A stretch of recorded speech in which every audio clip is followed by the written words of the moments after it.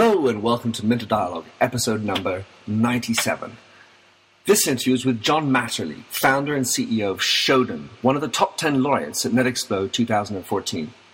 Shodan is a search engine for the Internet of Things. John is at the cutting edge of online security and privacy issues as it concerns the connectivity of all our surrounding objects that are more and more connectable to the Internet and therefore findable from afar. Enjoy the show.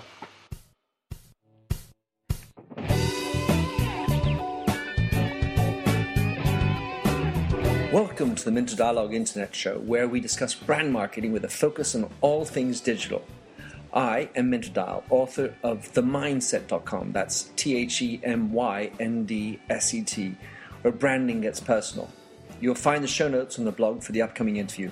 Let's cut to the quick. Enjoy the show. So here we are, live from NetExpo 2014, where there's a whole lot of discoveries of new technologies that are out there. One of the top 10 winners was an initiative called Shodan, and I have with me the founder of Shodan. So tell us who you are and what you do, John. Hi, Minter. Well, my name is John Matterly, and I am the founder and main developer of a project called Shodan. And I got an award here at NetExpo because it's the world's first search engine for the Internet of Things. All right, so the Internet of Things, for everybody, what's your definition of the Internet of Things? So when most people think about the Internet, they think about, Twitter, Facebook, Google. They think basically about the World Wide Web. But the World Wide Web is actually a small slice of the Internet. It's not the whole picture. And what's happened over the past 10 years is that people have slowly started to hook up these analog, old, traditional devices, like, even factories, buildings, refrigerators, microwaves, light bulbs, all these things are starting to have, even cars, yes, smart cars like Tesla, all these things, they have advanced computers in them. They have Wi-Fi chips in them. They can talk over the Internet. And if they can talk over the Internet, very often you can talk back to them. And that's what Shodan picks up on. So Shodan is a search engine that is able to talk to these devices, these new sorts of things that have small computers inside them. So if we all know about the Googles of the world that keep on, finding documents and sourcing them and checking them out, to what extent and how are you compiling these data? Is there an opt-in component to it? How do you find them and how do you reference them? The approach that Shodan takes is actually a very brute force. Google has a very advanced and sophisticated and inquisitive algorithm to rank their sources. What Shodan does is it literally goes through every single IP on the Internet. So, there are potential 3.5, 4 billion IP addresses that are possible in IPv4 on the Internet. And Shodan checks every single one of them and whether it's online or not. So it just literally goes 1, 2, 3, 4, 5 through every single potential address and checks whether there is a device available at that location. When you say online, that means it's live. So the option is it's either not online or it's offline. And when it's offline, does it mean it's just because no one's turned on the address? What exactly are you looking for when you say online? So that's a good important point because people often ask me, is my laptop on Shodan? Is my home computer on Shodan? And my answer is most likely not. Most likely, for Shodan, you are considered to be offline. Because what Shodan requires and determines is online is if I try to talk to you, you will talk back. A ping back. Exactly, it's a ping back. I send, hey, are you there? And you need to tell me, yes, I'm here. Most home users, they have a router, they have a firewall between them and the modem. So they have a local network, and then they have the outside network. All right, so when you say most are not available because they're considered offline, are we talking because that's IPv4 as opposed to IPv6? Is that why it's most today are offline? Yes, so that will probably change because with IPv6, you don't have the same sort of differentiation between local and wide area or the Internet. So there are certain security things that will be very, very different. Nowadays, you have a lot of security because you're required to have a local network. You're required to have, your local address, the 192.168 address. That won't be necessary in IPv6. Everybody will have a globally unique address. It won't be locally unique, it'll be globally unique, which is very practical for some ways. But for security purposes, it means you will not be able to hide behind the local obscurity. Right, so concretely, if I'm a hacker, based in Russia, for example, because you can see so many of them that come from there, does that mean they're going to be less easy for them to, even on a small level, I have all these people posting comments on my blog, and they keep on masking or using different IPs every time. Is that going to expose those kinds of people too? So if they use proxies, which is probably what you're referring to with the comments and everything, you can still do that in IPv6. All those same methods will still be exactly the same. If you're tech savvy enough to use a proxy, to use a VPN, all those things, you will not be affected in the least way. The people that will be affected are the people who don't know even what a proxy is, the people who have no idea about technology. They just plug it in, and that's all they know. You plug it in, you put it in CD-ROM, you install it, and that's it. All right. So with Shodan, you are searching all these devices that are connected. Are companies? What's your business model first, and then second of all, are companies that are creating connected objects? How do they respond to you? So the first question is, how should I make money? It's a very important question because otherwise I wouldn't be able to make a living with it. So I have a website and it generates some income. But the majority of my revenue actually is from selling the actual database. I license the entire database that I generate each month. Like every month, I crawl the entire internet, and I make that data available to companies. I make it to universities, vendors, ISPs, all these different companies that have an interest in knowing what is on their network or knowing who is using their products. They can purchase the Shodan database to gain that information. And the second part about, what was it? Well, I was talking about how companies who have connected objects are happy to be referenced in your show. Yeah, how do they feel about knowing that their product might be used? So as you can imagine, the response is very mixed, very, very mixed. Right. So when I first started, a lot of companies were apprehensive. The reaction was to shoot the messenger, essentially, saying, why are you even looking for these things? Why is this interesting to you? What are you doing? Are you trying to take over the internet? What's going on? But it's changed. It's changed because they realized that you can't be protected by obscurity. Other people will find them on the internet. So you can't pretend to be secure by just closing your eyes and ears and pretending the problem doesn't exist. And there have been some high-profile incidents, like Siemens. They got compromised on a major, major scale, and people found real problems in their devices. And they had a huge PR lashback. It was terrible. They got a lot of bad press. So those companies are starting to realize maybe we should be more proactive. Maybe instead of shooting the messenger, we should use that data to contact the owners of the devices, because very often they have good relationships directly with the people who deploy the devices. So if the vendors and manufacturers are on board, they can help a lot in fixing the problems. So we've seen a shift in mentality over the years. Do you find that you are having to evangelize about this topic a lot? You're doing a lot of education in helping them to understand, get rid of the fear factor.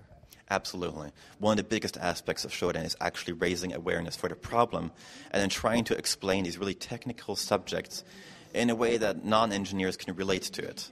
It's so easy to get caught up in all the technical aspects of things and all these terms, like even the term IP address.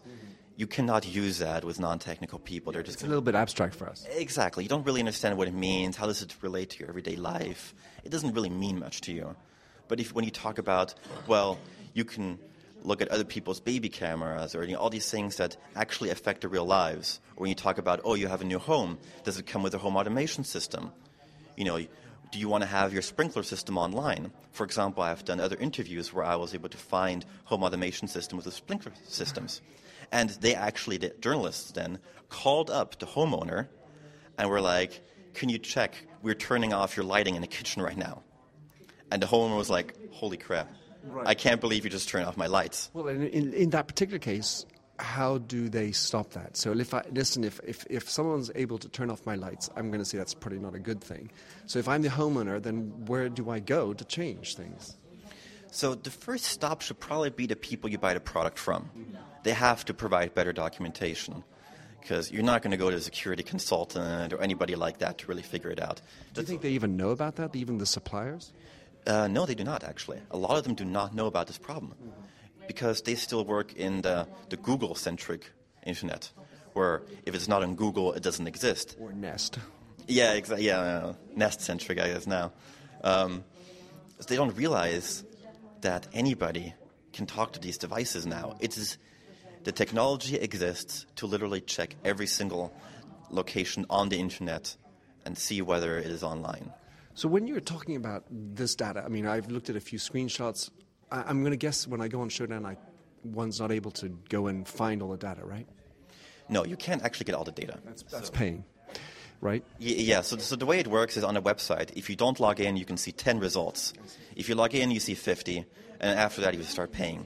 The idea is that you can see the total number of results, and you can get a small sample size to check and see exactly how it looks like, but you can't get a full list of all the devices. In case you would want to do something malicious, you don't have access to that. All right, very cool. When the data that I've seen looks fairly technical in terms of results, what are the next steps for you in terms of the development? You talk about making the data available. Don't talk about IP and make it more banal in terms of understandability. What are for you? Where are you moving towards in terms of your development? So for the past few years, my focus has been on adding new languages to discover devices and increasing the speed at which I can look at the entire internet. When you say languages, are we talking computer languages? Protocols. So if this is a technical audience, we're talking about protocols. HTTP, FTP were the big ones, and then I'm adding... No, nothing. Well, actually, I am also adding those things, but that's another line. Right. Yeah, that's a different thing. But moving forward, a big part is adding layers on top of the raw data. So I am very good now at providing a raw data feed. But that is hard to consume. Most people are not engineers, they're not developers. They don't want to be. They don't want to spend the time looking at that. So I am spending more of my time doing the processing so that they don't have to do it. So, for example, I released Shodan Maps recently, so you can visually navigate the devices like you would Google Maps. The interface is almost identical to Google Maps. It's very similar. It should be very familiar. I'm going to add more things like that, image search and other things like that, so you can visually navigate a complicated data set. All right, so John Matterly, you recently moved to Austin, Texas, the home of South by Southwest, where I just was. Hope you're enjoying it. You go to lots of conferences. You're a well-known guy in this space. How do you describe coming to NetExplo at UNESCO? Well, first of all, it's a huge honor just to speak at UNESCO, and I can't believe it that a project like Shodan, it usually makes headlines for being really scary, most dangerous search engine, because that's kind of what grabs readers' attention. And I'm just completely flabbergasted and amazed that I've been invited to speak at UNESCO. I think it's a great honor. In terms of the audience, it's very different than what I'm used to. The usual conferences I go to are very security-oriented or engineers. These are people who know the details of how the internet works. Mm-hmm. And this audience is very different. It's very high level. It's very non-technical. These are people who are largely focused on consumer-level technologies. Most, actually, I think all other winners at NetExplo are consumer-oriented technologies. They're about iPhone applications. They're found about things that the average user would use every day. Things for the average user, where Shodan is not really there at the moment. It will be in the future, because Shodan is essentially a reflection of the internet. And as the internet changes, so will Shodan. Currently, the internet and the Internet of Things is largely comprised of business devices. And that's who my users are there for. But as consumer-level devices adopt the same things, more people will use Shodan. All right. So today, what are your classic clients you have, and who would you like having knock on your door, apart from sort of NSA people? Yeah, exactly. So my typical customers are manufacturers. Manufacturers of what, for example? Manufacturers of these factories, like the manufacturers of devices that control factories, that control buildings. These are customers that have been in the news, usually negatively, and they want to now, or they see competitors being mentioned in the news negatively, and they want to get a leg up. They don't want to be the next Siemens that gets called out, on CNN. They don't want to be that kind of company. And the other type of business that approaches me are security companies. These are people that get paid to go to other big companies to fix their problems. So they buy the Shodan data, and they use that to help their clients improve their security. Fabulous. Well, John, thanks for coming on the show. Great to have you here in UNESCO. Congratulations again. How can anyone track you down, so to speak, or at least follow you in a kind way? Thank you very much. It's a pleasure to be here. Pleasure. They can find me on Twitter at Achillean, Achillean, or you can email me if you want at jmath@shodan.io.